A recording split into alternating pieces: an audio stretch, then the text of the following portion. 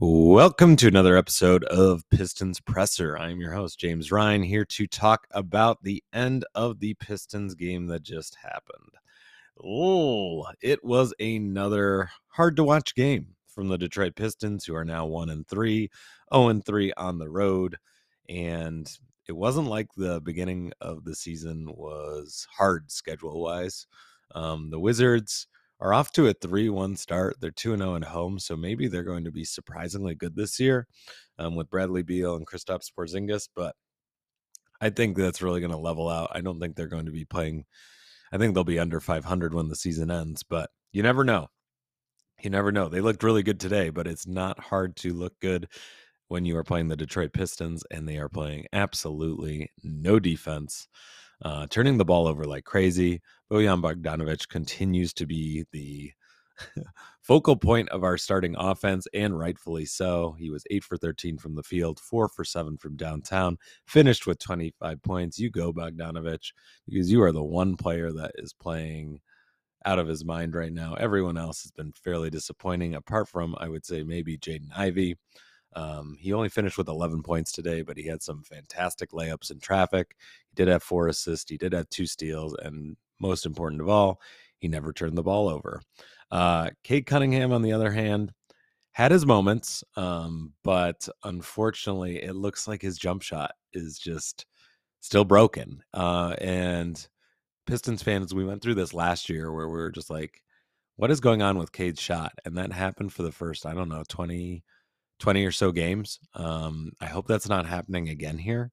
It wouldn't make too much sense, but I hope he figures it out because, yeah, every time he's shooting, it's like our starting point guard and our backup point guard, Killian Hayes. You don't really have to guard them because they're not very capable of making a shot. Yeah, they're getting up on Cunningham more. He's definitely a more talented player. But you don't really have to guard the Pistons point guards, or a few of their guards at least at this point. Killian Hayes is just unplayable. He was 0 for 6 from the field today, 0 for 1 from downtown. He had 5 turnovers, which was 2 more than anyone else on the team. His plus minus was actually only -2. But still, he is just a player that he's in his own head at this point. He was he was touted as being a top 10 draft pick last season, but man, he is just turning out to be quite the disappointment. Hopefully I don't know, hopefully he figures it out. Hopefully it's not a Stanley Johnson situation where the confidence is just shot and their career is never really the same. But if he can't pull it together, there's no way he's going to keep getting minutes. Especially now that Livers is back. Livers was disappointing today, though, as well. 1 for 6 from the field, 0 for 5 from downtown. And yeah, no one on the bench can really step up. Duren plays great. Corey Joseph is, again, he's hustling so hard. I see him trying, but it doesn't matter when you're so overmatched. And it's not like the Washington Wizards bench is amazing. It's not like they have this great team either. Like Hachimura, Gibson, Barton is the one bench player that is really, really good.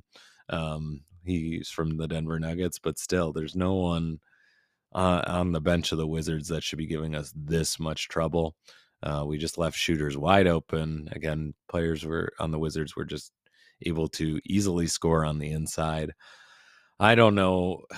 Yeah, I don't know how the season's going to go. Just looking ahead, I'm going to pull up the schedule just really quick and break down. We have a Wednesday and a Friday game here in Detroit against the Atlanta Hawks. The Atlanta Hawks, again, I don't know. They have Trae Young.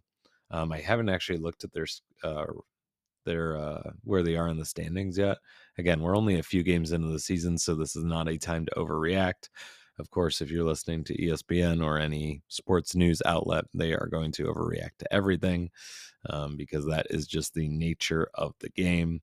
But looking ahead, we have Atlanta, then we have Golden State, Milwaukee, Cleveland. I mean, the Golden State, Milwaukee, Cleveland, that's definitely 3 losses in a row, probably 4. Cleveland will probably get us 2. So yeah, we really need to win both games against Atlanta at home.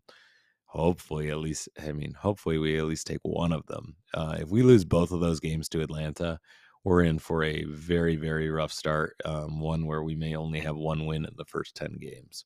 So, yeah, we will see. There will not be a new episode of Pistons Presser tomorrow. I am out of town, but there will be one Friday night after the Atlanta Hawks game. So look forward to that. Before I take off on this week's episode of the podcast, I do want to just break down some of the NBA schedule, things to look forward to coming up the rest of the week. And game wise, tomorrow, Brooklyn, Milwaukee is definitely the game to check out. Giannis is being his usual monstrous self. Brooklyn, the wheels aren't off the bus in Brooklyn like they are in Philadelphia. And again, that's early. It's super early to say that even about Philadelphia. But Brooklyn just doesn't appear to be a quality defensive team. They actually don't have a whole lot of size. Kyrie is dribbling a lot and just kind of playing hero ball. Kevin Durant can score at will. I watched a little bit of last night's game, but I don't think it's enough to really compete in the East. It's probably enough to make the playoffs, but not much beyond that. The other matchup to watch is also on ESPN tomorrow, and that would be Los Angeles and Denver.